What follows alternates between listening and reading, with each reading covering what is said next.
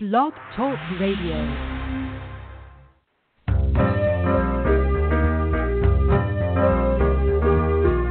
You're listening to Starseed Radio Academy, empowering Starseed to better serve the planet.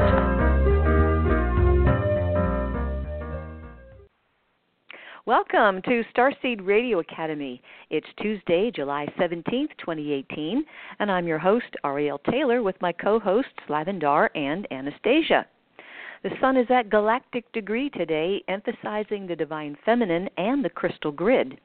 And we have a few spots left for our next Starseed Quest to Arkansas, which is August 17th through the 20th, for the Harmonic Convergence Anniversary in the crystal capital of the world. And with all the eclipses this month and next, this will be a very powerful event. So if you have at least one galactic degree on your chart, which is 25, 26, or 27, we invite you to join your soul family and power up. You can write to crystals at starseedhotline.com for more info. We are pleased to welcome Judy Carroll back to our show.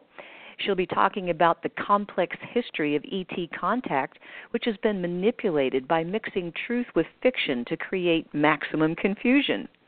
Extraterrestrial Presence on Earth, Lessons in History is Judy's newest book and offers a unique perspective of the hidden history of Earth, its hijacking by reptoid controllers, and their covert influence behind world governments and fundamentalist religions. Billions of years ago, elders from ancient civilizations came to Earth to blend their own DNA into naturally evolved life forms to assist in the evolution of our planet. One of the resulting species, whom she calls the controllers, also known as the Illuminati, the Cabal, consider themselves to be the rightful owners of the planet and continue to reincarnate on Earth, exploiting, disempowering, and brainwashing modern-day humans through subtle and not-so-subtle means to keep people in fear and confusion. A major part of this agenda involves demonizing the Greys to turn people against them. And Judy, who has 60 years plus of ET contact and in her previous books introduced her connections to the Zeta Greys. And you can check out her website, which is UFOGrey, Grey, info.com. At the top of the show, it's Anastasia's Starseed News, bringing topics of interest to Starseeds that you won't hear in the mainstream. And we'd like to thank Jada, Kathy, and Fiona for hosting the switchboard tonight for those who may have a question or comment for our guest. We have an online Starseed community at starseedhotline.ning.com, and it's a safe place to connect with other Starseeds thanks to Tammy's dedication. And you can download our shows on iTunes or right here on Blog Talk. And if you'd like to show your support of our program, please click follow on our page here at Blog Talk, and you will get our weekly show notices depending on your notification preferences. The toll-free number for starseedhotline.com is 888-881-0881. The Stage 1 Starseed confirmations are based on Lavendar's discovery of star markings and your natal astrological chart, and the Stage 2 session is a one-on-one phone session available with Lavendar, Anastasia, or myself.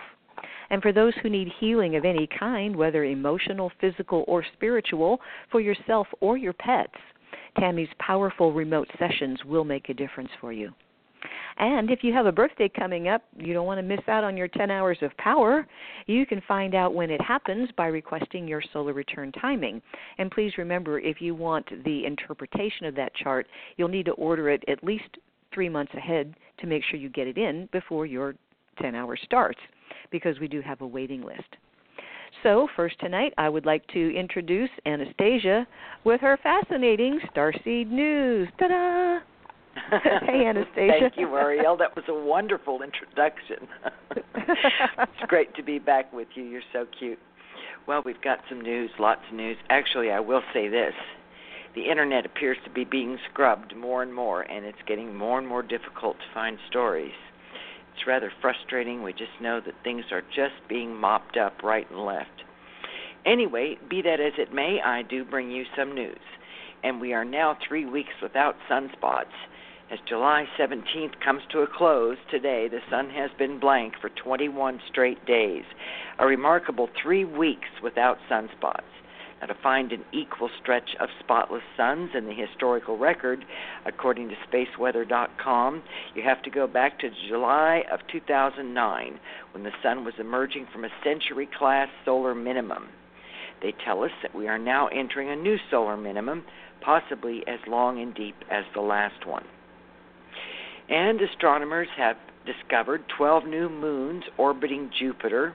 One is on collision course with the others.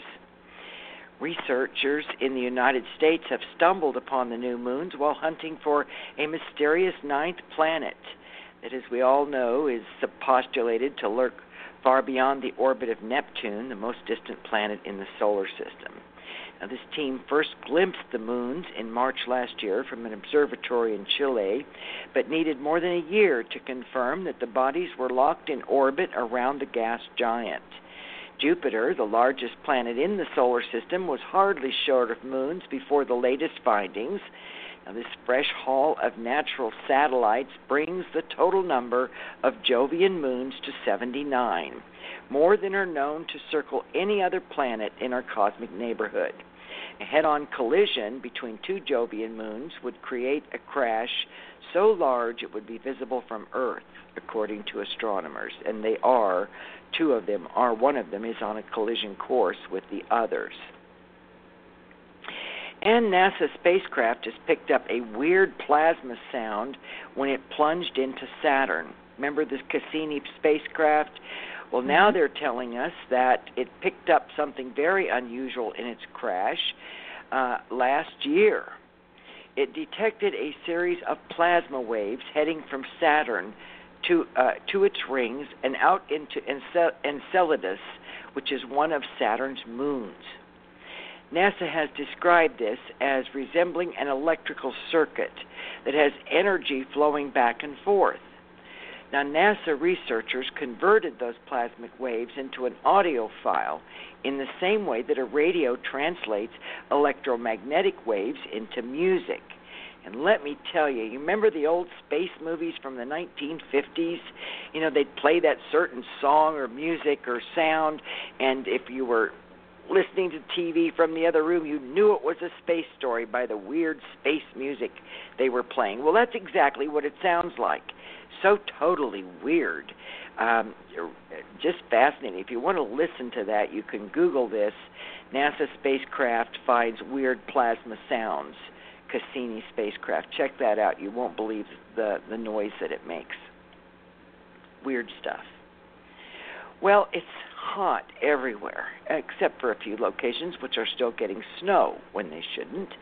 But in Sweden, they have a heat wave, and that heat wave is getting so bad that the country is now sending out official warnings about extremely high temperatures in several areas, including Stockholm. Sweden's National Weather Agency has issued an alert for extremely high temperatures in counties in central parts of the country. Temperatures are expected to reach, for Sweden, a whopping 86 degrees for more than 5 days in a row. It is very unusual for the mercury to climb and stay that high in Sweden. 86 degrees to them is sweltering. And in Australia, we've had a drought. They say it's the worst drought in 116 years. It's a severe drought that's gripping much of rural Australia. It's become so intense that even the native animals, which are fully adapted to this harsh environment, are starving to death. The worst drought in 116 years for parts of New South Wales, South Australia, Victoria, and Queensland. It's leaving barns bare, it's drying up water dams, and it isn't just the sheep and cows that are struggling to survive in this record drought. The Australian foliage, which is supposed to thrive in Australia's dry climate, is also being hit hard. It's dying off. Now, farmers say it's the very worst drought they've seen in over 40 years, and the rain so far this year is 75% below normal. And in Japan, 2 are dead and thousands have suffered heat exhaustion as a heat wave continues in Japan. What's hot in Japan? Hot is 86 degrees in Sweden, and in Japan, it's over 100 degrees. And in parts of Kyoto, they recorded 100 degrees plus. This extreme heat has made it hard to carry out relief operations in those regions in Japan that have been ravaged by the recent flooding and landslides. In the hardest hit prefectures, a total of 184 people have been hospitalized from heat-related exposure. Flooding, landslides, and now a heat wave. Oh. Well, in Hawaii, they get a brand new island. Lava flows that have been cascading into the sea have formed a brand new small island off the coast of Hawaii after a crater at Mount Kilauea exploded with the force of a 5.2 magnitude earthquake. This explosion happened on Friday, and it sparked a slow-moving flood of lava that destroyed hundreds of homes at Kapoho on the Big Island. They say this once scenic bay was dotted with beach homes, turquoise water used for swimming and scuba diving.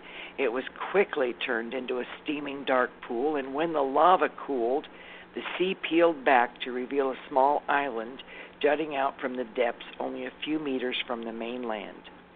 According to Hawaii News Now, the Hawaiian Volcano Observatory estimated that the island is about 20 to 30 feet in diameter. It is formed at the northernmost part of the ocean entry and is oozing lava similar to the lava oozing from the broad flow front along the coastline. That's how Hawaii was made, through volcanic lava and explosions. And now there's another little tiny island, 20 to 30 feet in diameter, made from the lava. Well, this is odd. There's been a huge crack that's appeared in a rock wall in Grand Teton National Park in Wyoming. This isn't very far from Yellowstone. The Grand Teton National Park has closed the Hidden Falls and Inspiration Point tourist attractions because of concerns that a fissuring rock wall could pose a danger to tourists. These growing cracks and fissures were observed in the large buttress above Hidden Falls.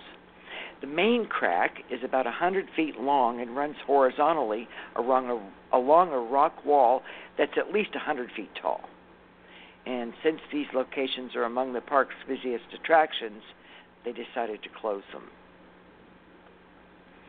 And there's been a small eruption that has occurred on an uninhabited island south of Japan. It was confirmed recently. It's about 1,000 kilometers south of Tokyo, this island where nobody lives. The way they discovered it was a Coast Guard aircraft saw brown smoke coming out of a crater on Nishimoshima around 2:12 in the afternoon a couple of days ago. The island emerged in an eruption in 2013. It's a brand new island. The volcanic activity slowed since then, but now it's on the rise again. And they say that given that land surface temperatures are continuing to rise and remaining steady, they believe that the latest eruption did not lead to the release of lava, but that there is activity occurring underneath. Smoke, but no lava, but it is powering up. And in Iceland, you guys, this is tough to say. So it is the volcano Orifajjokul. Orifajjokul. How's that? I have no idea how to say this. Absolutely none. I can barely read it. Anyway, it is showing clear signs of unrest. This is in southeastern Iceland. It is the largest active volcano and the highest peak in Iceland. They say it is showing clear signs of disturbance. It is in an inflation phase. Now, the last eruptive episode of this volcano started in 1727. They say that right now the inflation is increasing. There's increasing seismicity and the characteristic deformation pattern of the land. They say there are absolutely no signs of a decrease in this inflation rate or the seismicity, and the state of unrest persists despite decreased geothermal activity. They say that what is going on is the injection of new magma under the surface. So that volcano is rumbling underground and building up magma. All right, well, this is kind of a really interesting story. According to a study at Norway's Ragnar Fritsch Center for Economic Research, which doesn't sound like a study that might do IQ studies, but they did, and researchers at this institute say they now have scientific proof of something that many of us have long suspected, that human beings are all getting dumber. In their newly published paper, researchers are telling us that IQ scores have been steadily dropping since the 1970s. I wonder if that has something to do with education. Anyway, the study consisted of analyzing 730,000 IQ test results gleaned from young men entering Norway's compulsory military service from 1970 to 2009. We're talking here 39 years of studies of people, 39 years. Now, they found that these scores declined by an average of 7 points per generation. And that is a reversal of earlier studies where at that time the IQ was seen to be rising during the first part of the 20th century. Now, they don't know what's causing the decline. They say it could be due to environment. They don't know what it is. But there it is. Interesting. Well, who's the richest man in modern history? Anybody know? People used to say it was Bill Gates. Well, a new article out today says that Jeff Bezos is the richest person in modern history. This Amazon founder's net worth broke at $150 billion yesterday morning, according to the Bloomberg Billionaires Index. That is about $55 billion more than Microsoft co-founder Bill Gates, who's the world's second rich person now. Bezos, who's only 54 years old, has topped Gates in inflation-adjusted terms, and the $100 billion mark that Gates hit briefly in 1999 at the height of the dot-com boom would be worth about $149 billion in today's dollars. Bezos has him beat by $1 billion. So the Amazon chief executive is richer than anyone else on Earth since at least 1982, when Forbes published its inaugural wealth ranking. Bezos crossed the threshold just as Amazon prepares to kick off its 36-hour summer sales event called Prime Day. The company's share price per share, yes, $1,825.73, $1,800 plus. Extending its 2018 gain to 56% and giving Bezos his $150.8 billion fortune. Now, a little more than a week ago, Facebook co-founder Mark Zuckerberg overtook Warren Buffett to become the world's third richest person. Wow. Something to think about. Well, there's two simultaneous articles on the net of sort of contrasting interests. One I'm not going to report on because of its complexity, but I will give you a brief summary in my own words, and that is that Congress had a hearing today regarding Facebook's inability to omit or cancel or otherwise pull down Facebook pages that carry inflammatory or radical or hostile messages. Many of the social media experts were present, and Congress is embroiled in this discussion to begin to eliminate web pages that are seen to be socially unacceptable, hostile, and so forth. All the while, at the same time, a congressman from Colorado today also announced that he has support for a bill that would institute the basic outlines of the FCC's open internet order that had banned the throttling and blocking of content as well as harmful paid prioritization practices. This is the first Republican to sign on to the Democrat-led discharge petition, which wants to force a vote on the House floor to roll back the FCC's December decision to repeal net neutrality. They're wanting to go the other way. The 21st Century Internet Act, claims to restructure the current framework by which the Internet has been governed since the 90s. This congressman's bill will move past this argument by amending the 1934 Telecommunications Act and adding a new title. And this new classification will, quote, permanently codify into law the four corners of net neutrality by banning providers from controlling traffic quality and speed and forbidding them from participating in paid prioritization programs or charging access fees from edge providers. On top of providing stable ground for net neutrality rules to be upheld in the future, the legislation will make it illegal for providers to participate in unfair or deceptive acts or practices, and it directs the Federal Communications Commission to investigate claims of anti-competitive behavior on behalf of consumers once they receive their complaints.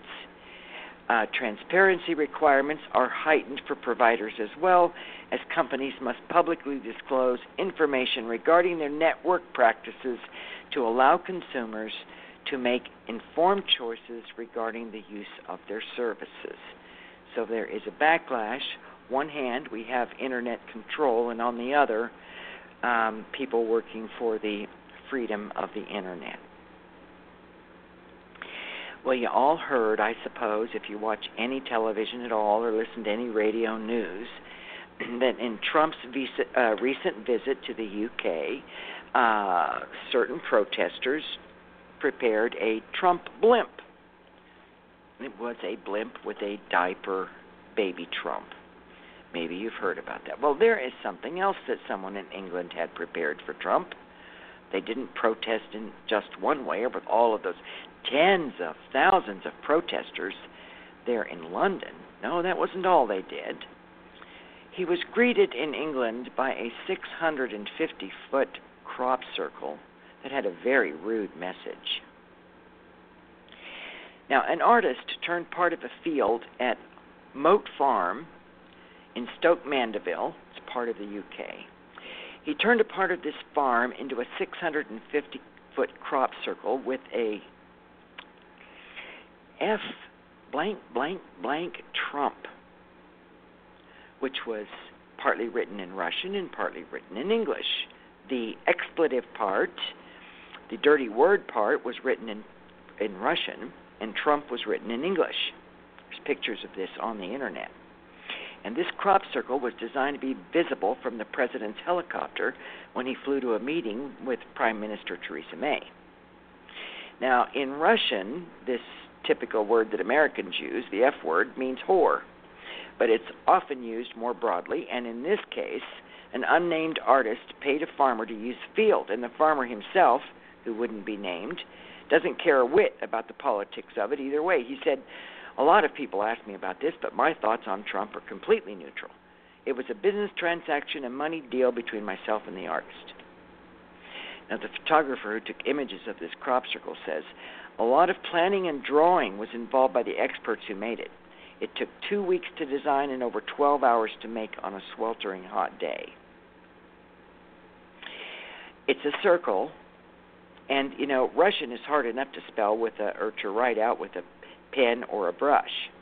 It's very intricate lettering on this 650-foot circle that someone made by hand as an opposition sign to Trump. Well, Coast Guard has extended a safety zone around Hawaii lava flows after a lava bomb hit a tour boat. This is really horrific. The Coast Guard extended the required safety zone surrounding active lava flows in Hawaii after a flying hunk of lava hit a tour boat and injured 23 people. This lava bomb punctured the roof of a lava tour boat. The boat was called Hot Shot, and this happened yesterday on Kapoho Bay on the Big Island. Now, boats in Hawaii were already required to be at least 1,000 feet away from lava flows at all times. However, certain commercial and research vessels were granted special permissions to get closer, and these boats were allowed to be really close. And last week, the Coast Guard lowered that safety zone to 164 feet. Now, I wonder if that has something to do with Hawaii's lamentations that their tourism has been greatly reduced because of the volcano. Perhaps it's good for tourism, it's good for interest to get really close to the lava zone. Anyway, that's what they did. Well, and they had to reverse that because of the lava bomb injuries that happened yesterday. Now they're saying that all boats have to go back to the 1,000-foot rule. Well, a witness who saw the boat said it had rocks all over it. Some people had burns and gashes on their legs as they left the boat. One person was taken off on a stretcher. Another witness said the explosion sent black sand everywhere, and rocks on the boat's roof were red hot. This boat had about 50 lava rocks on it, including about 3 the size of basketballs. The lava bomb exploded and left a large hole in the boat's roof. I mean, it practically demolished the boat and hurt all of those people who were, for whatever reason, allowed to get up to 164 feet away when the original boundary was 1,000 feet. All right. Well, the IRS is not going to force the Koch brothers and other groups to disclose their donors anymore. The Trump administration will end a long-standing requirement that certain nonprofit organizations disclose the names of large donors to the Internal Revenue Service. The change that has long been sought after by Republicans in Congress and other conservatives will affect thousands of labor unions, social clubs, and political groups such as the AARP, the U.S. Chamber of Commerce, the National Rifle Association, Americans for Prosperity, which is financed by the billionaire brothers Charles and David Koch. Treasury officials say that the reporting change will affect contributions known as dark money because their source is hidden, will protect privacy, and reduce compliance costs for nonprofit organizations. Critics are denouncing this, saying it would encourage political donations from domestic and foreign contributors who want to skirt the law and keep their influence secret. And finally, this evening, a bioethics council in the UK has approved genetically edited embryos. That's right. Genetically modifying an embryo's DNA to prevent heritable diseases will be ethically acceptable, according to this landmark report. This is from the Nuffield Council of Bioethics, which is an independent, so-called charitable body investigating the ethics of certain biological and medical developments. And it is said in a report that while it does not suggest that they overhaul current UK law that forbids this procedure, that they should fail to do so in the future. In other words, this law should be open to reinterpretation and change in the future. They go on to say that there is uncertainty over the sorts of things that genome editing might be able to achieve or how widely its use might spread, but we have concluded that the potential use of genome editing to influence the characteristics of future generations is not unacceptable. These so-called ethical experts went on to say that gene editing should consider 2 overarching principles. 1, that the procedure should be carried out to secure the welfare of the individual involved, and 2, that it should be used only in circumstances where it cannot be expected to trigger social unrest. Interesting way to put that. Just really bizarre. Now, the report was shot down by some, perhaps many, who claim it risks paving the way for the approval of so-called designer babies. Some have called the Council's review of genome editing, I quote, an absolute disgrace noting decades-long international bans on eugenic genetic engineering, and that this group of scientists thinks it knows better, even though there is absolutely no medical benefit to this whatsoever. The Nuffield Council, probably should be Nutfield, the Nuffield Council doesn't even bother to say no to outright designer babies. The people of Britain decided 15 years ago that they don't want GM food. Do you suppose that they want GM babies? End quote. Speaking of quote, I have a quote for our times from Michael Elner, and he says, "Just look at us. Everything is backwards. Everything is upside down. Doctors destroy health. Lawyers destroy justice. Universities destroy knowledge. Governments destroy freedom. The major media destroys information. And religion destroys spirituality." Upside down indeed. All true. Oh, yeah. Well, in spite of all of that, which has absolutely no effect on the energy of love or the vitality of divine spirit coursing through us, from my heart to each one of you, much love for this week. Stand strong and be full of light. And we'll talk again next Starseed News. Thank you, Ariel. Thank you so much, Anastasia, for bringing us the news. Some really serious things to think about there. But thanks so much, and we'll talk to you next week. Okay, bye-bye. Bye-bye. All righty then. I'm going to get Lavendar's mic open, and our special guest, Judy Carroll, get your mic open. Okay, great. Yes. Hi, Judy. Welcome. Welcome back to the show. Oh, thanks, Lavender. Lovely to be here again. I think this is my third time. I think it is. And Lavender, are you ready to go? I'm ready to go, yes. Okay.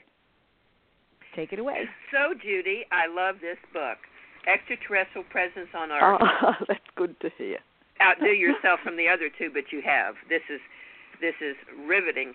In the first 38 pages, I just was sitting on the edge of my bed going, yes, she finally brought it all together. I'm so excited for you to be on the show tonight. So start anywhere you want to start. Maybe you should tell some of our audience a little bit about how this came to be for you. A lot of people on our show tonight have heard you before, but maybe some new people haven't heard. Sure, yes. Well, look, I'll just briefly talk about my story. I've actually been having close contact with the ETs for almost all my life. I'm now 65 years old, and that contact has been going on for over 60 years. It's taken quite a while for more conscious understanding to come through. This actually happened at an experience that happened when I was 30 years of age. And from there, much more has actually come through since I've even spoken on your show. I died to my last life through a conscious dying process. The Buddhists talk about this, but of course all the ETs practice it as well. And that life was actually a life lived as a Zeta Grey. And during the death process, I decided to be reborn down here on planet Earth in an Earth-human container. I actually died in one of the ship crashes during the 1940s. So I was down here after that and becoming aware of what was going on and decided to volunteer to come back in an Earth-human body so that I could communicate more easily with people, because there's been a lot of difficulties, particularly with the Greys, with communication, because they communicate telepathically. And many people, particularly a human in a state of fear, cannot pick up on telepathic messages. And so a lot of people who've been taken up onto the ships complain that the Greys won't communicate. So this was one of the main things that I wanted to tackle in this life. So in my preparation to come here, I actually chose to be born as what I like to refer to as a blended soul. And what a blended soul is, when the person, or the soul energy, I should say, is deciding to reincarnate into the next life, they connect energetically with two planetary cultures rather than the usual one. Like normally when a soul is going to incarnate into physical form, they'll start linking their energy into a planetary culture, a species culture on that planet, a national culture, etc., etc. Those of us who decide to come back as blended souls or dual souls actually link into two planetary cultures. And my choice was to link into the Earth human culture and also the grey culture. And in this way, I have conscious memory of being part of both cultures. And so, therefore, I can act as an ambassador between the two cultures, which is very, very important at this time with so many more ETs coming here after the Second World War. So this decision was made. But I also made the decision that for about the first, at least 15 years of my life, I wouldn't retain any conscious memory of my ET roots because I wanted to experience the fear of ET contact through Earth-human eyes, so that after I woke up, I'd still be able to empathise with the fear that people go through. So, I do understand totally from that angle. I went through a lot of fear as a child. I have a couple of vague memories of being taken up on board a ship. It was like as if I was operating through two brains in my head. One brain knew what was going on, that was the ET part. The Earth-human part didn't understand, was absolutely terrified, had no idea what was going on. So I have completely experienced it from both angles. At age 30, I had a very, very full-on daytime encounter during which I recognised the ETs as family. I actually found myself in a paralysed state, which many, many people go through, and three greys were standing beside the bed. There was a loud roaring sound going on in my head, and from there I experienced a period of missing time, but during this I was reminded of my assignment down here, and a massive download of information and advice was given to me regarding the work we're carrying out on Earth and the part that I was to play in it, and I was also advised on further studies I needed to do in order to undertake my role to the best of my ability. Now, I was actually married and living out of town at that time on acreage, but I was told that I'd be moving back to the city in order to get on with my work. And over the next 3 years, circumstances changed massively, and many strange coincidences happened, with things falling into place to enable all of this to happen. The Greys had actually told me that I needed to learn to meditate, and I needed to learn Tai Chi because I'd been a professional dancer and would have found meditation very, very hard. So their advice for me was to learn Tai Chi, which is moving meditation. I didn't even know what it was at that time, so it was quite funny when I did finally find out what it was. I realised what amazing advice it was they'd given me. And I was also told that I would be learning a natural healing technique. So, as I just mentioned, amazing things fell into place over the next 3 years, and a period of intense study followed, including 8 years of training in a meditation group. And in this group, I learned channeling and automatic writing. I also underwent 6 years of Reiki training to get to master teacher level and actually beyond. And I'm also now a qualified Tai Chi and Qigong instructor, which I've been teaching for over 30 years. It was very interesting because being guided into these energy modalities and techniques, I'm able to work with people down here as an Earth human, teaching people about energy, and I can also work up on the ship. I have memories of working up on the ship as a Grey. So I'm very, very aware of this bridging of the two cultures and having a foot in both camps, so to speak, which is quite an interesting understanding to have. I'd like for you to explain a little bit about how people have been misinformed about the Zetas and the Greys. I know that you've written about it extensively in this book, and I think it's a really good explanation of what's happening in the metaphysical community with the fear tactics that have been happening with the people that have been abducted by the Greys and the fear patterns that go with that. So would you address that, please? Yes, for sure. There's actually two agendas going on.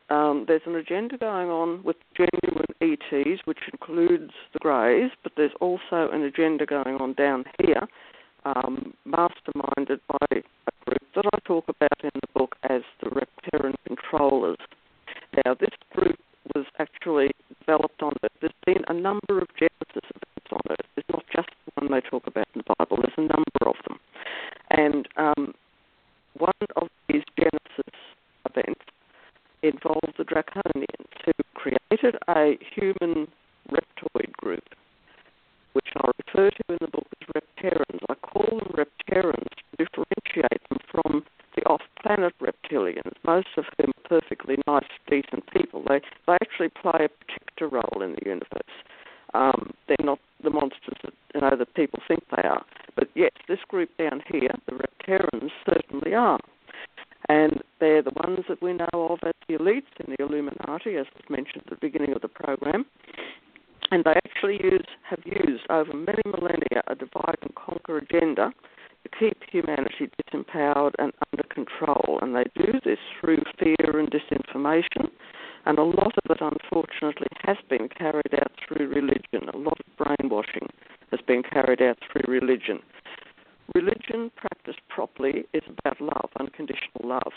But unfortunately, the ones who have introduced a lot of the religion to planet Earth use it as a controlling fear thing. All the idea of hellfire and damnation and all this it's all absolute rubbish, total Judy, rubbish. let me interrupt you for a moment. Your voice is really wobbly. Ariel, are you there? Can she call back in or maybe get a better connection? Well, what do you think? Yes, if I can call back. Are you using Skype? I can call back in. No, I'm not. I'm on a landline. Okay. Well, it probably can't get any better than that. Look, it's cleared up now. But this does. Yes. What I find, it does happen sometimes. It comes and goes very quickly. So it should clear up quickly. Okay. Can you repeat what you just said about, because it was so garbled we couldn't hear it? What you just said about the misinformation of the reptilians. Yes. The reptilians have basically carried out a controlling and brainwashing agenda on Earth to keep humans in a state of fear and under control through divide and conquer and through fear. And a lot of this fear has actually been spread through religion. Religion's been a major brainwashing technique that they've used. Religion is supposed to be about unconditional love, but unfortunately a lot of fear and fear of hellfire and a judgmental God figure, etc., has been used to cause fear and make people afraid of the whole idea of getting on with life, and reincarnation was taken out of the teachings that was taught by Jesus. That's been removed, which has interfered a lot with the evolutionary path of humanity. So this is basically what the controllers are doing. What they're also doing, they're working through what have become known as MyLabs, the military abduction programs. Dr. Stephen Greer talks about this quite a lot. And they've actually taken genetic material from genuine ET bodies that have been retrieved from the crashed ships, and they've made their own hybrids.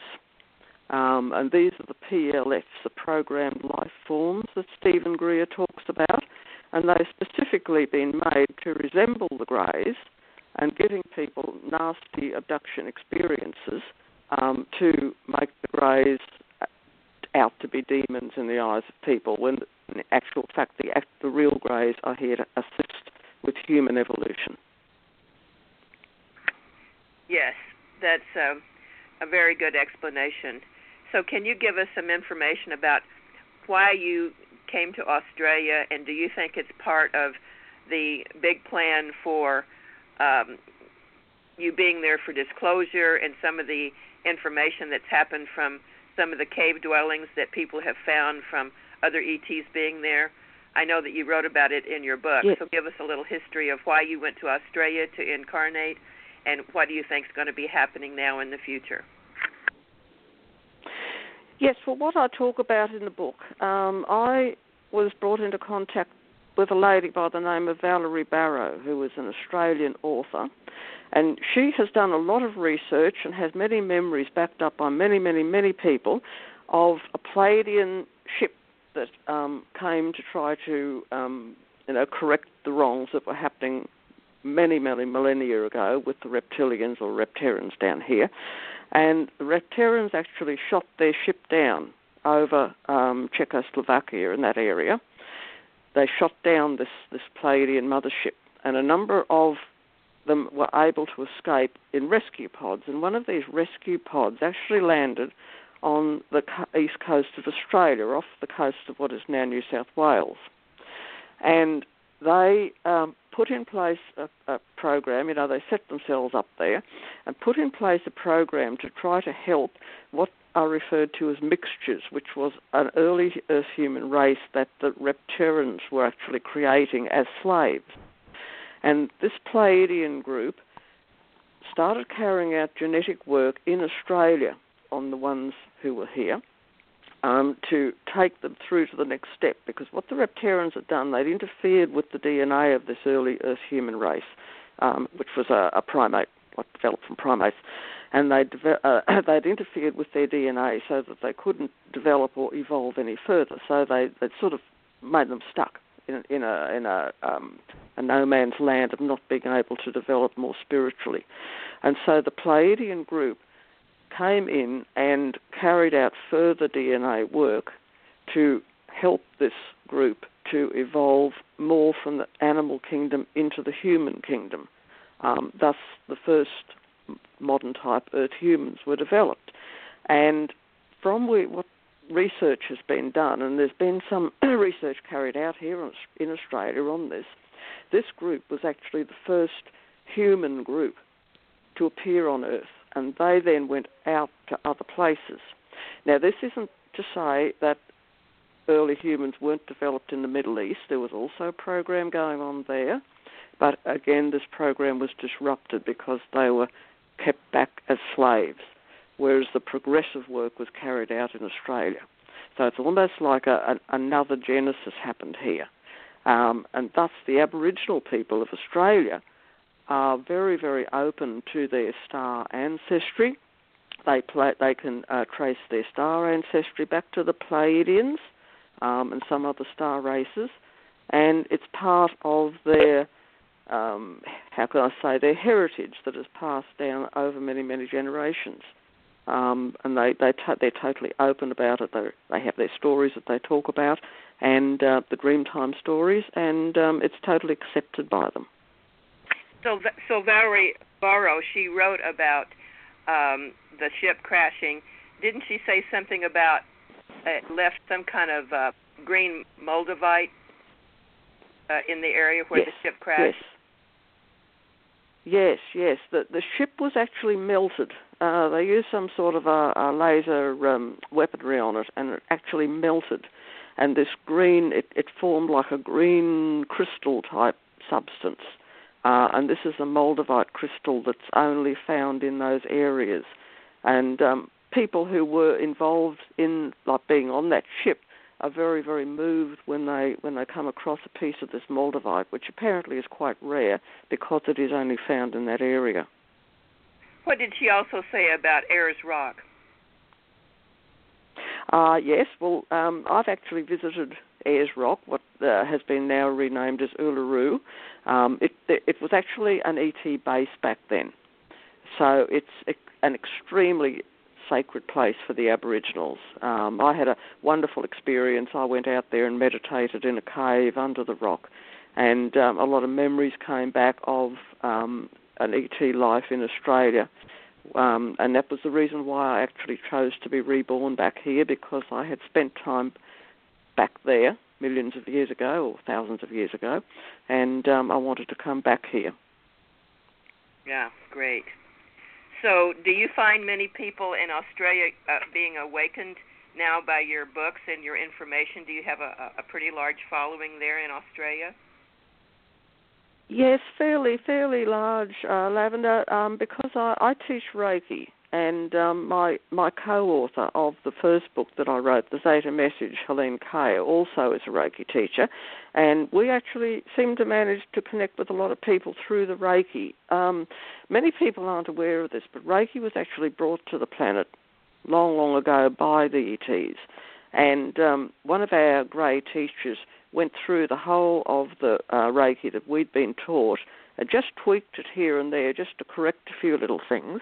And we actually teach like Reiki and in the way that he has advised us to teach it. And we found a huge amount of success with it. It was interesting because he also taught us an aura cleanse, a 13-step aura cleanse. And we teach that with the Reiki, and we've actually got it up on YouTube, on our YouTube channel, Zeta Guardian 1, if people ever want to go in and have a look at it and learn it. We put it up there so people can learn it. Very powerful technique. Yes. I wanted to know if you are being tracked. Do you leave Australia on lecture tours? Are you doing any of that now, or are you just staying in Australia? No, just basically staying in Australia. My husband has health problems, so I'm a carer to my husband, so it's very hard for me to get away. So I basically just do work like this, phone or Skype, and write articles, etc. So that's how I work. I've spoken at a few conferences here in Australia, but we don't have as many as you folks do. You're breaking up again. I can't hear you. Okay, maybe if you adjust your or maybe your mouthpiece or something. I don't know if that would correct what's happening. Yeah, it will pass in a moment or two. Is that coming better now? Not yet. Still gurgling. I think a plane just went over, so I think it might be interfering with the energies. I think it's a lot to do with electromagnetic energies around the area, I think. Oh, now you're okay. Yeah, I think it was the plane going over. You know, I really appreciate in the back of this book your glossary. I realize that so many people don't have the metaphysical language that a lot of us have grown up with. The new people on the planet, sometimes they don't understand some of our speak because of terminology. And you've really given us a great deal of glossary in the back of your book for terms that people need to know about. So I want to encourage the people. Yeah, well, we can thank the publisher for that. They did a really good job doing that. Yes. You know, I really love Brian, who did your book. Yeah. They're fantastic people to work with. Yes. They're wonderful. And we have a lovely publicity agent too, Eileen Dunay, who does tremendous work. Yes. So, when did you finish this book? This is real recent, isn't it? This is out new. It only came out in March. It's actually taken quite a few years to get it written and get it up and running because it's a fairly complex book, and it was released in March, so it hasn't been out all that long. Right. You might have noticed too on the cover. I have a very good friend who was a sibling in our past grey life, a lady by the name of Jacqueline Smith, who's quite a world-renowned animal communicator. And she actually wrote the name of the book in our ET language, which is on the cover. You probably noticed those symbols up on the top right-hand corner of the cover. Yes. Where does Jacqueline Smith live? What is she here in the States, or where does she come from? Yeah, she's in the States. Yes, she's based in Ohio. I would really love to have her come on the show if there's a way for you to let her know that we're interested in having her as a guest. Oh, yes, look, for sure. We connected quite a few years ago through Dr. Leo Sprinkle, and she was getting memories through of our crash, and went to Leo to get a bit of counselling on it. I think he gave her some hypnotism to bring some memories forward. And he had written the foreword for my book, so he knew about me, and he advised Jacqueline to get in touch with me and pass my email address on. Anyway, Jacqueline contacted me, and we were absolutely blown away by the similarities between the two of us. We look a little bit alike, and we've got all the same furnishings and things. We both love bamboo furniture, and I have exactly the same bamboo screen up behind my computer that she has up behind hers. We found all these amazing similarities, and I mean, we had never met before. And as we started talking, all these memories of this past grey life came up, and the scientific expeditions we used to go on together, and the work we used to do. And we try and keep in touch now through Skype, and it's very, very interesting, all the memories that have come up between us. Well, if there's a way for you to email me over her contact information, I'll be happy to contact her to see if she'll come and be on our show. Oh, yes, look, for sure, Lavender. She'd be on it. I'll certainly let her know about that, and I'll pass on the information for her, or I'll give you her email address, whatever. Talk a little bit about the need to come to the planet because of the splitting of the atom and what happened with Hiroshima and with Japan. Do you have any more information about yes. how that came about? Yes. Yes, well, of course, the ET races aren't allowed to just interfere. There's very, very strict laws in place. The only time they can start, how can I say, not quite interfering, but, impinging or impacting upon a planetary race is when that planetary race gets to a point of technology where they develop nuclear weaponry. And this is what happened during the Second World War. It was after the bombs were let off, which ended the Second World War, was when a huge number of ETs started coming back here. But they actually did before that, because they could see what was happening. They could see what that war was leading to. And this is the reason why there was such a huge increase in the number of UFOs, etc., seen around, because of the fact that nuclear weaponry had been invented. Now, when that bomb, or those two bombs that were let off at the end of the Second World War, they impacted right far through the solar system and out into the galaxy. People have no idea of the electromagnetic interference that comes through. Now, as I've just figured out, as we've been talking, and I was just reading about this the other day, aeroplanes going over cause a huge amount of disturbance. I was just reading about that in another book. And this is when the phone goes funny, is when a plane goes over, because we live near an airport here. So anything like that disturbs the electromagnetic energy that surrounds us. And so this is the reason why the ETs have started coming here, and ones like me have started coming here, to try to educate people more as to how much energy impacts upon us, that the whole universe is energy. That's the lowest common denominator. It's energy of many, many infinite frequencies. And once a planet starts developing weaponry like that can impact on other cultures out there, something has to be done about it. So this is why we're here, trying to educate people and get our voice heard. In the book, you talk about the different ways that the reptilian controllers dummy down the human race. Give us some examples of how they're pulling this off. Oh, my goodness. Well, as I said before, a major one was religion. Jesus taught about reincarnation. There's mention of reincarnation in the Bible, but it was taken out of Scripture at one of those meetings that they had in Constantinople. It was about 400 to 500 years after the crucifixion of Christ, with the emperors Constantine and Justinian, who decided to take the teachings on reincarnation out, so that people would be dependent upon the priests, etc., to so-called save them. So people lost all self-responsibility for their spiritual evolution, which has been a major, major disruption to the evolution of the whole planet. That was one way they did it. They do it now in many, many ways, through technology without spiritual development to be able to balance it out. The way technology is just forging ahead on Earth down here, but people don't have the spiritual know-how to be able to handle it. Just like when during the news section that we were listening to before, talking about the genetic engineering now that is going to be allowed on embryos, etc.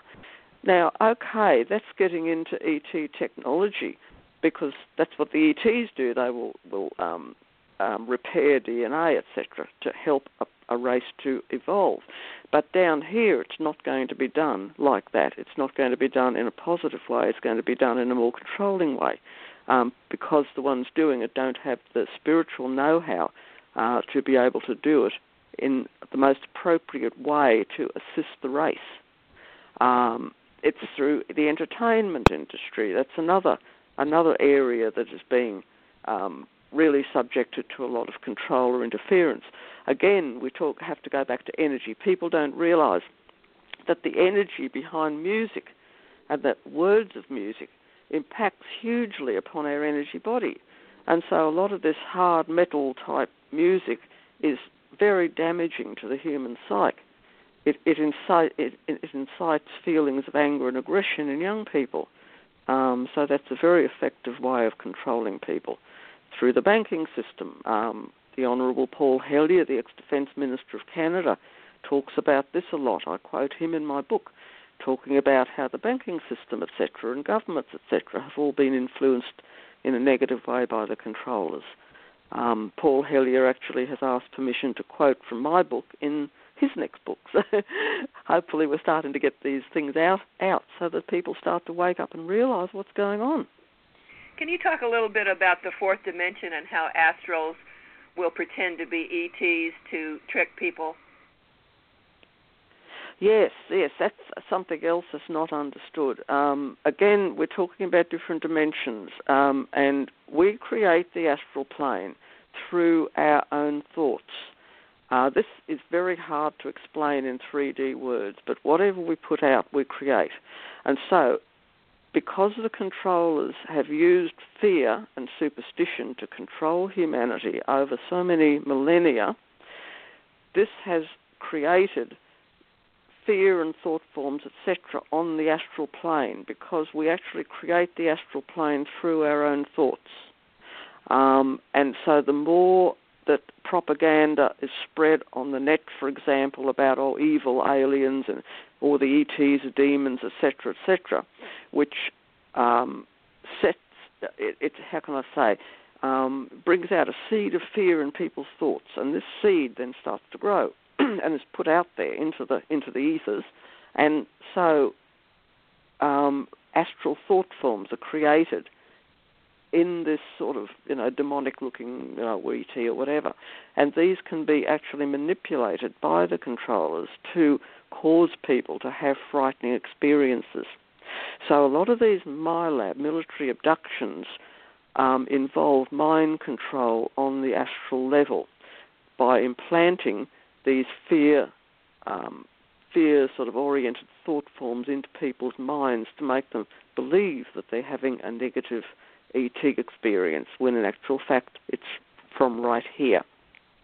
It's very interesting because I've spoken widely with Dr. Carroll, who used to work with NASA many years ago. She actually worked with Werner von Braun, one of the German scientists brought across, or rocket scientists brought across as part of Operation Paperclip during the Second World War, after the Second World War. And she was very aware of this technology that was brought across from Germany. And one of the main technologies that was brought was remote mind control, which they actually mastered back in 1956. So unfortunately, it's in the wrong hands. So this remote mind control, through this, they can actually place channel messages, etc., into people's minds, so that in some cases, I'm not saying all cases, but in some cases where a psychic believes that they're, say, receiving a message from Michael Archangel or someone, like that, or Jesus or whoever, it's actually the controllers sending the message through this remote mind control. Carroll actually had it done on her by her boss, so she, in a helpful way. when she lost some notes. She was giving a lecture and she lost a place, and Dr. von Braun was sitting in the audience, and he actually spoke inside her head, guiding her through the lecture. But she actually knows. She's had it done to her. And she said it's far more widespread than we would ever realise. So a lot of this, when people get messages in their mind, so-called, from an archangel or a Pleiadian or a space brother or whatever, it's actually coming from down here. Wow, that's really an illuminating thought. I'm looking at the time. Would you be able to stay a little longer and talk to some people that may want to call in? So I'd like to pass you over now to Ariel, who has the switchboard. And anytime you want to come on, Judy, you just let us know, even if it's for 5 minutes, something important that you want to tell to our audience. We'll always be able to give you a little time each Tuesday that you want to come on. So back to you, Ariel. Oh, wonderful. Thank you so much. Thank you. Oh, this has just been so enlightening, Judy, because there has been so much confusion and, divide and conquer, and really being able to track is so important, because so many people just, exactly, it's like, my spirit guide told me to do this, and it's like, well, did you check their ID? Because that's right. It's not always. It's not exactly. always valid. Even in the Bible, they say, that the Antichrist will appear as a being of light, and we have to learn to look past the physical appearance. We have to start learning how to read the energy of people. That's right. We have to be a little bit more responsible and not quite so willing to follow. So we actually have a caller that has been waiting to speak with you. So we can just get right to that. You will be talking to Bianca. Let me get your mic open, sweetie. Mm-hmm. Okay, Bianca, you are on the air with Judy Carroll. Go ahead and ask your question. Hi, Judy. Hi, Thank you Bianca. for taking my phone call. So my question is, I've had my own experiences and sightings, and one experience that I had is I had a reptilian-like being come to me in a semi-dream state, and when he was in front of me, we telepathically communicated, and there was no fear at all. It was just really like, hi, who are you, and what are you doing, or what is this about? And he telepathically told me, I'm here just to take a sample of your brain, or he said a piece of your brain. And then I immediately woke up, and I was actually meditating under the stars when this happened. So I guess my question to you is, people that have experienced sightings or things like I just described to you, is it a past life connection? Is it a DNA connection? I guess I'm just trying to understand what was the point of that, because I truly feel it was Bianca, I know what you're saying. Yeah. Generally, providing it's a genuine experience, and I think yours was, because of the fact that you said you felt no fear.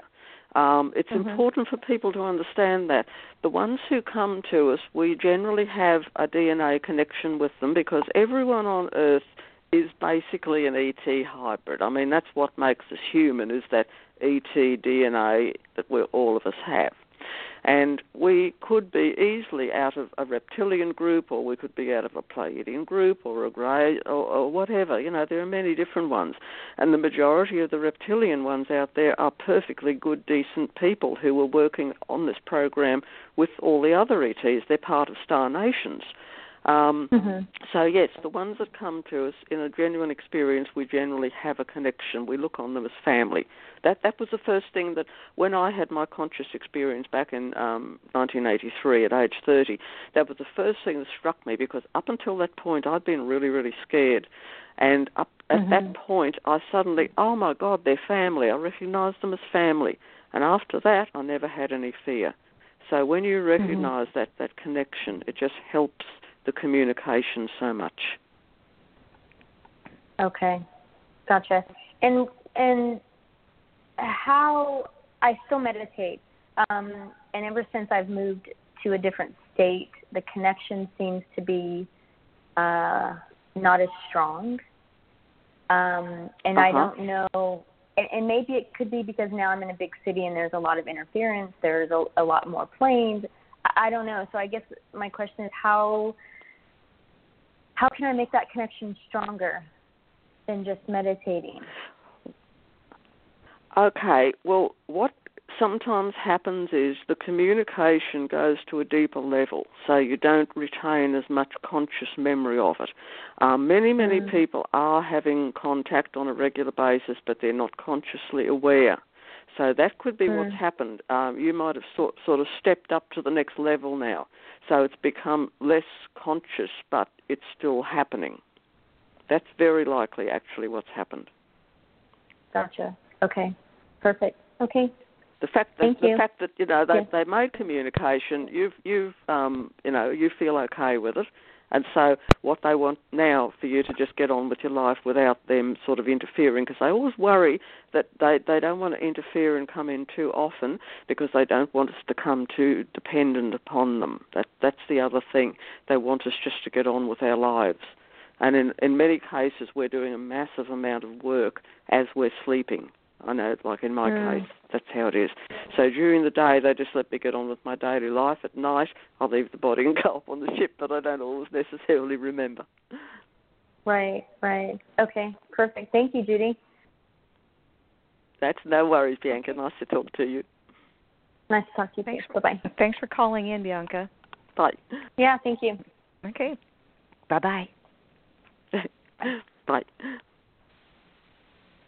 Okay, so if anyone else has a question for Judy, if you are already on the switchboard, then just press 1 on your keypad to let us know that you do have a question.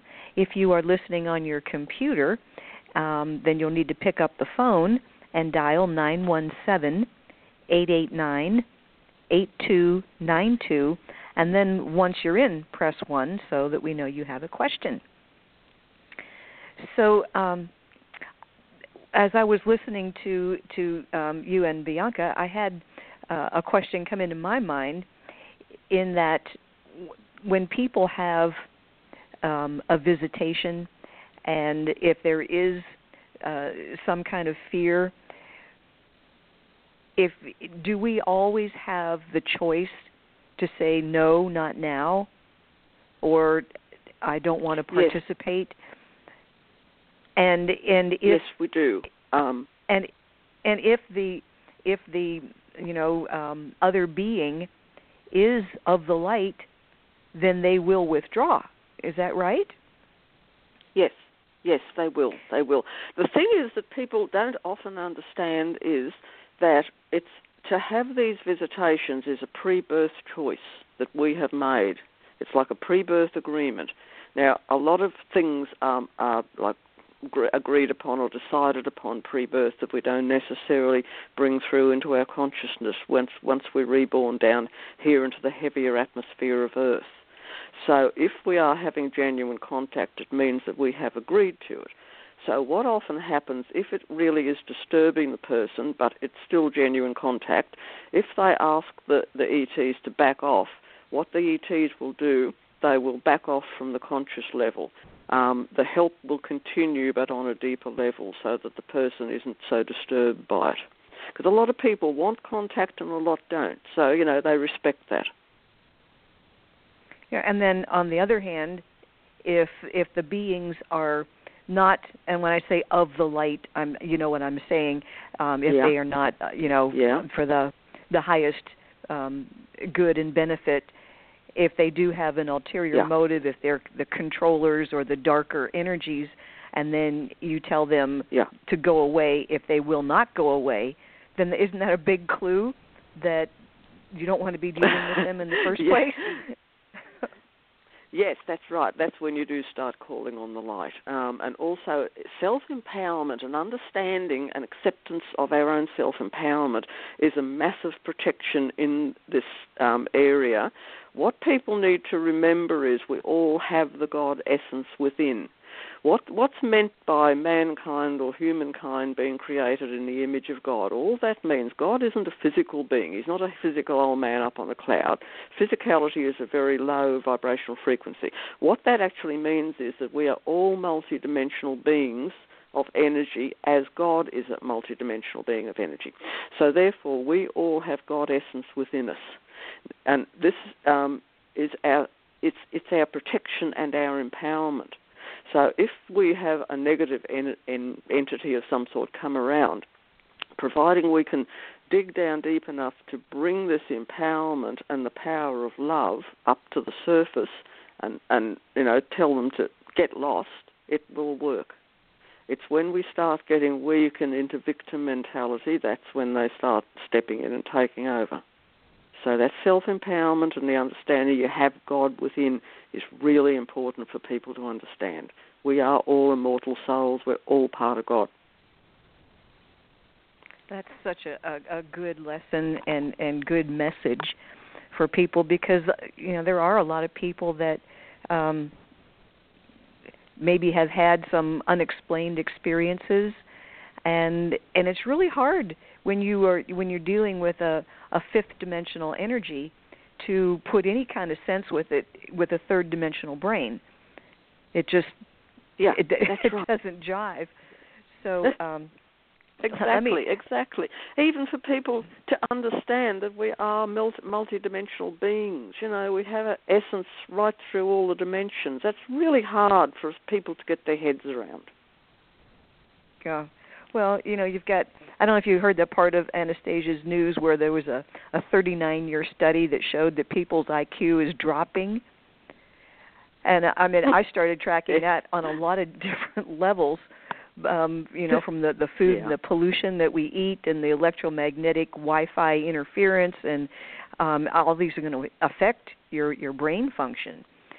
So, taking charge in that area is vitally important. So absolutely vital, exactly.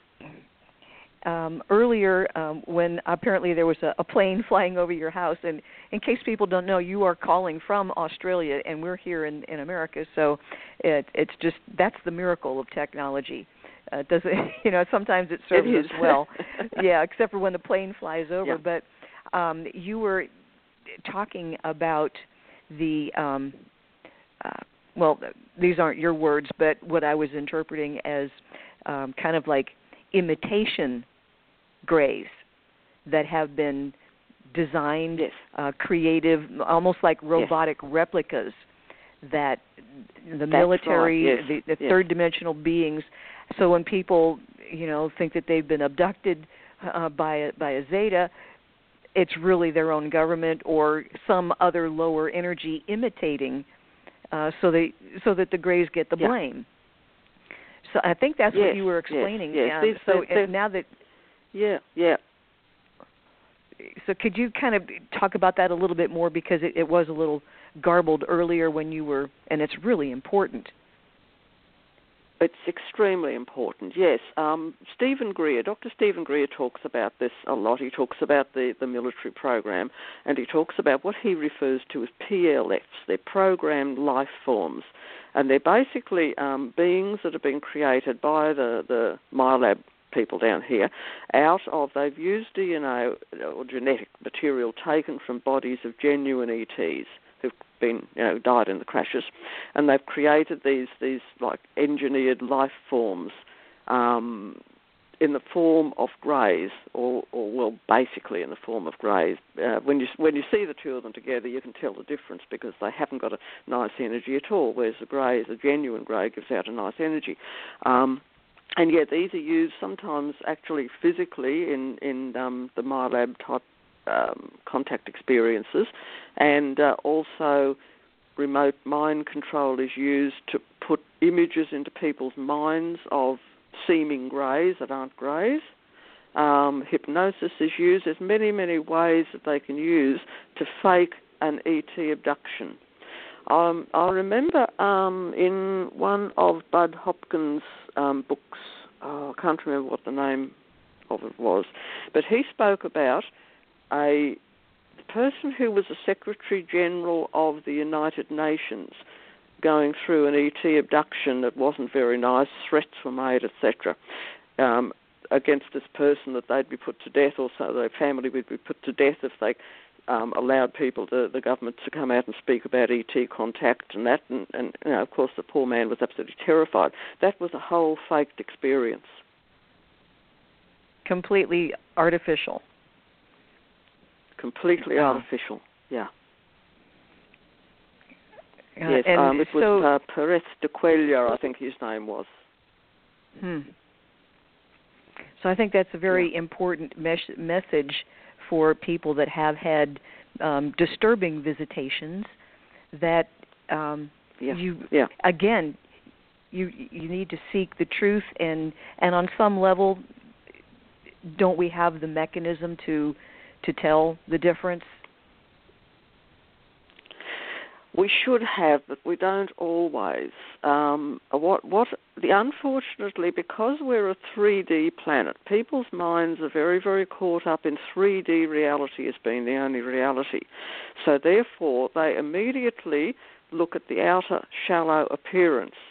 So with a lot of people, oh yes, if they're tall, blonde, blue-eyed, they're good. If they're little greys, they're bad because they look ugly. But that's not the case. People need to look deeper. It's just the same as, like in the spiritual circle, for example, I've heard of instances where people think that they're being contacted by this, wonderful space brother and that, this beautiful, tall, blonde being, and it turns out that it's a negative entity. But they haven't picked it up on the energy level. They don't look any further than the physical appearance. And any physical appearance can be shown. As I said before, even in the Bible it says the Antichrist will show himself as a being of light. So right. It's very, very important for people to develop their inner sense. Yes, and certainly, I suppose that if it leaves you feeling, kind of sick in your stomach, that's probably a good clue that even if it was, saying it was a benevolent being, there's so much trickery and fakery, and certainly ETs have the technology to shapeshift, and so that they don't look like a monster. They can look very, angelic, and they can even look like an angel. They can have wings and, what people think, it's an angel that came. Yeah.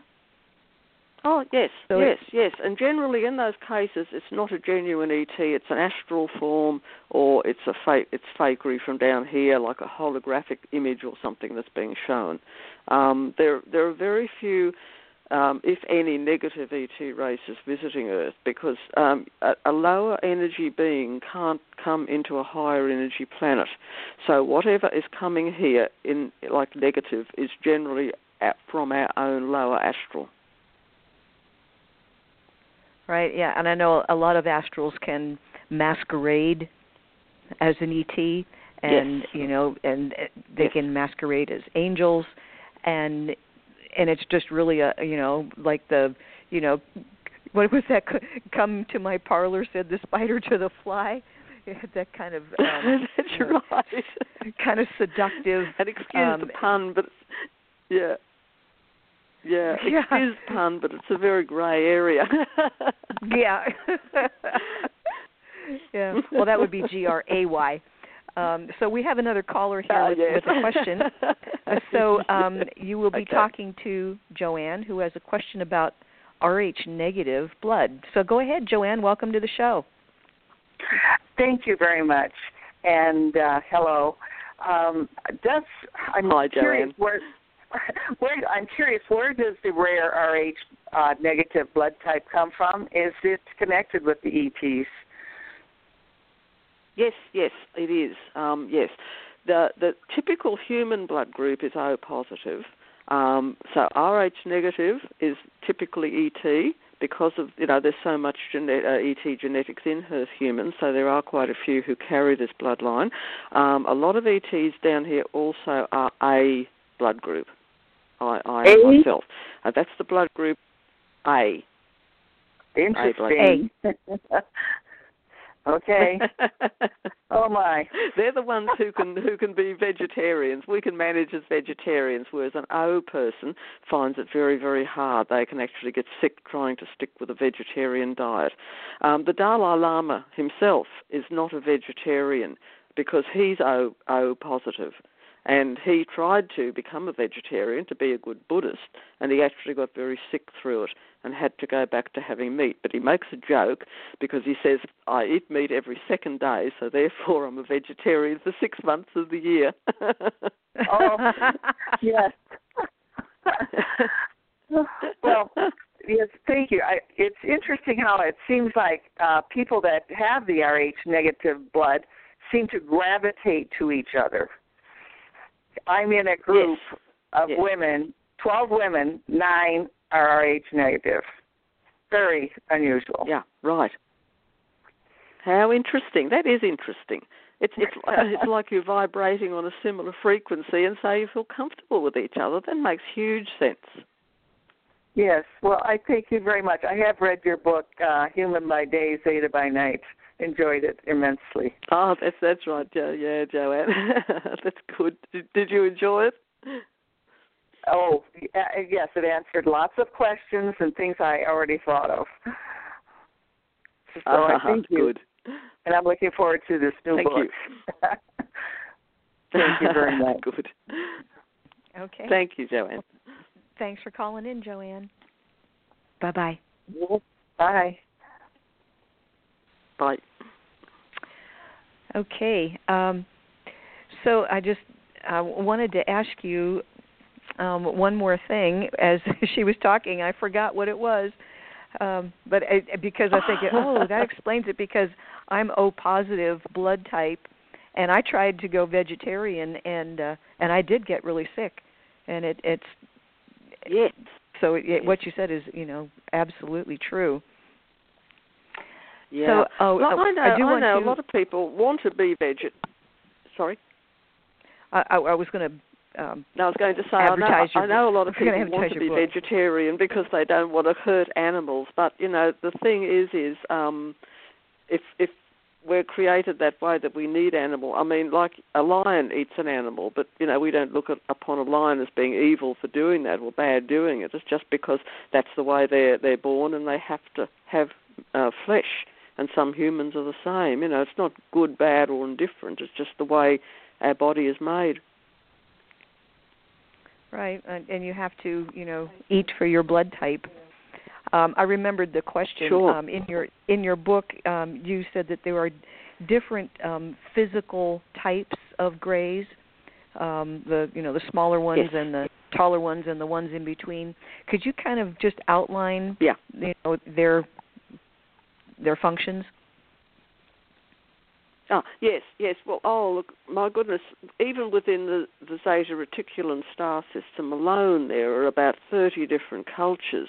The Greys are actually a very, very widespread culture, and they, unlike Earth humans have been developed out of mammalian primate stock. The Greys came to be out of insectoid stock. Any type of animal throughout the cosmos, there are many, many different human cultures that have been developed out of different animal types.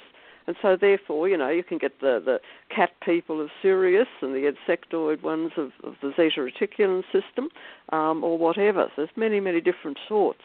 Now, amongst the Greys, yes, there are the short ones, and then they seem to carry out more of the role of actually workers or helpers. That's how they're referred to, as workers or helpers. And then you've got the slightly taller ones who are very typical Greys. Then you've got the very tall ones who are related to the mantids. The mantids and the Greys are very, very closely related. The mantids actually act in the role of elders to the Greys. So they sort of guide the programs and that. So, there's quite a lot of variety even amongst the Greys. Some have 3 fingers, some have 4 fingers. The blue-grey Arcturians, which are Greys, they have a retractable thumb that they can draw in or out. And my sibling in the past life was actually part blue-grey Arcturian, and was able to do this. And it was actually a bit of a joke between us back then. He could retract his thumb and I couldn't, because I was more Zeta Reticuli and he was more Arcturian. And typical sibling used to tease me about it. Well, I think the overall big picture is that people have to learn to accept each other on a soul, heart, energy level, regardless of physical form. And until we can do that among, our own human nationalities, I think that would have to happen before disclosure can happen. Because if we're for sure, if we can't get along with somebody because their skin is a different color, I mean, what are they going to do when they don't even resemble human? I know there's yes. Are the mantids like the praying mantis? Is that what you're talking about? Yes. Yes. Okay. Yes, they are. Yeah. Yeah. A lot of people are having contact with them, and they're beautiful beings. They're very, very highly evolved. Yeah, I remember in Lavendar's story, when she was in the nursery, the day she was born, there was a mantis watching over her through the window. Wow. And she was consciously aware of that. Yeah. So I wanted to. Yeah, and amazing that she remembers, being hours old and being fully conscious. Yeah. Yes. Wow. But I do want amazing. to tell people, or maybe you can tell people how they can get your book or any of your books. From your website or from other websites? Yes, look, what they can do, the books are available off Amazon and Kindle, and we actually have a link on our website, ufograyinfo.com, so they can go in there and order it, just clicking on the link, they can order it directly. For people in Australia, if we have any people in Australia listening, they can actually just get it from me. I always have a store of books here, because I'm just not sure at the moment. There seems to be a bit of problem between Amazon and our government here in Australia, something about GST or something, so I'm not sure if people can order from Amazon in America, but certainly anyone else can. So, yeah, they're readily available from Amazon and the ebook version on Kindle. Okay, great. Well, we highly recommend that people educate themselves rather than, go straight to the source to find the truth. And your books are full of truth, and we really appreciate that. We appreciate that you chose to come back and help to lift the veil of fear and division and the propaganda, the imitation of your species, and the, as you say, the demonization of a lot of ET races, and especially, like you said, in Hollywood, those movies really bother me when the, aliens are going to conquer the planet, and I was like, oh, come on. Let's come out with a movie with the positive message. Get next to the truth. So that's right, exactly. So much propaganda is spread through these movies, through Hollywood. It's so sad. Yeah, it is, and it's up to every individual to reach inside themselves. And we always teach people that if you ask 3 times in a row to be shown the truth will reveal itself. And even if you have if you have a being that's in your room at night or in a dream at night, if you ask 3 times if you are of the light, are you of the light? They might be able to lie twice, but that 3rd time they have to tell the truth. So, that's Lavendar's been teaching that. Right, that's interesting. Yeah. I guess there's some hierarchy that has a system of law that you have to tell the truth on the third time.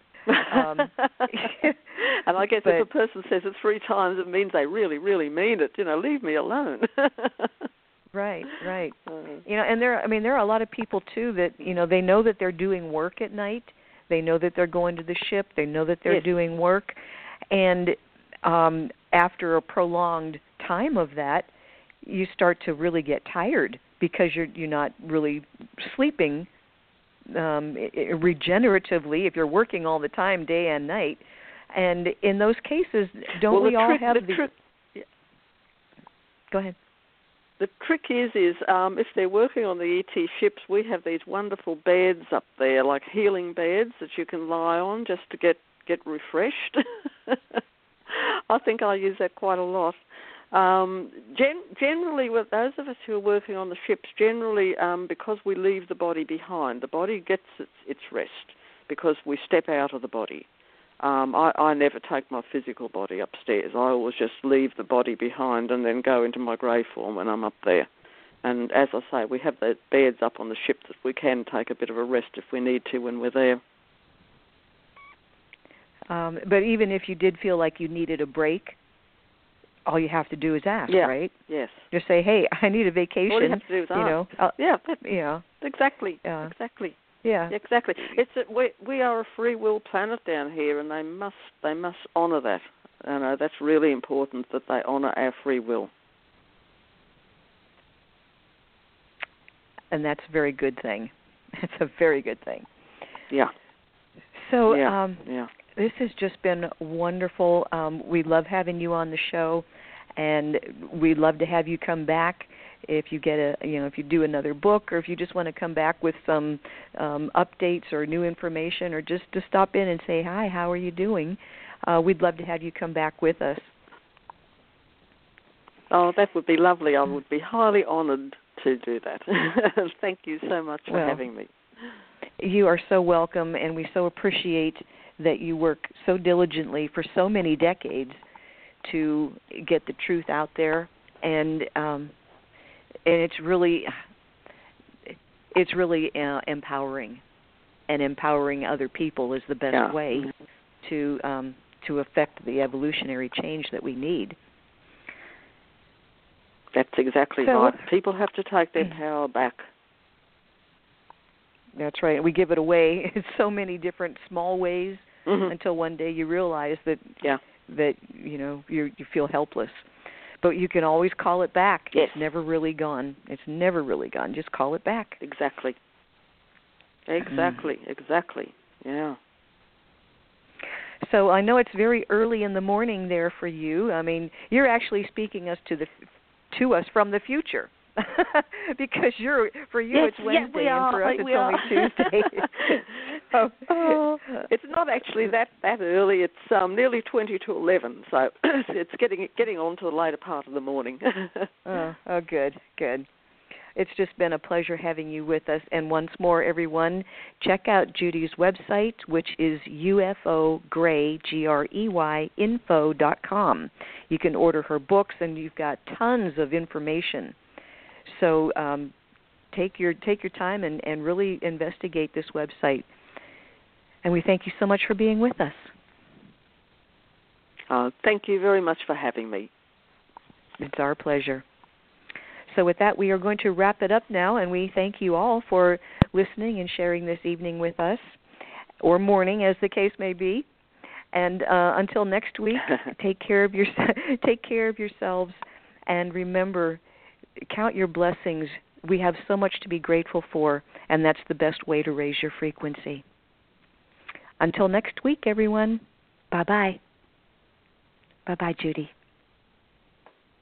Bye-bye. You've been listening to Starseed Radio Academy. Visit our website at www.starseedhotline.com.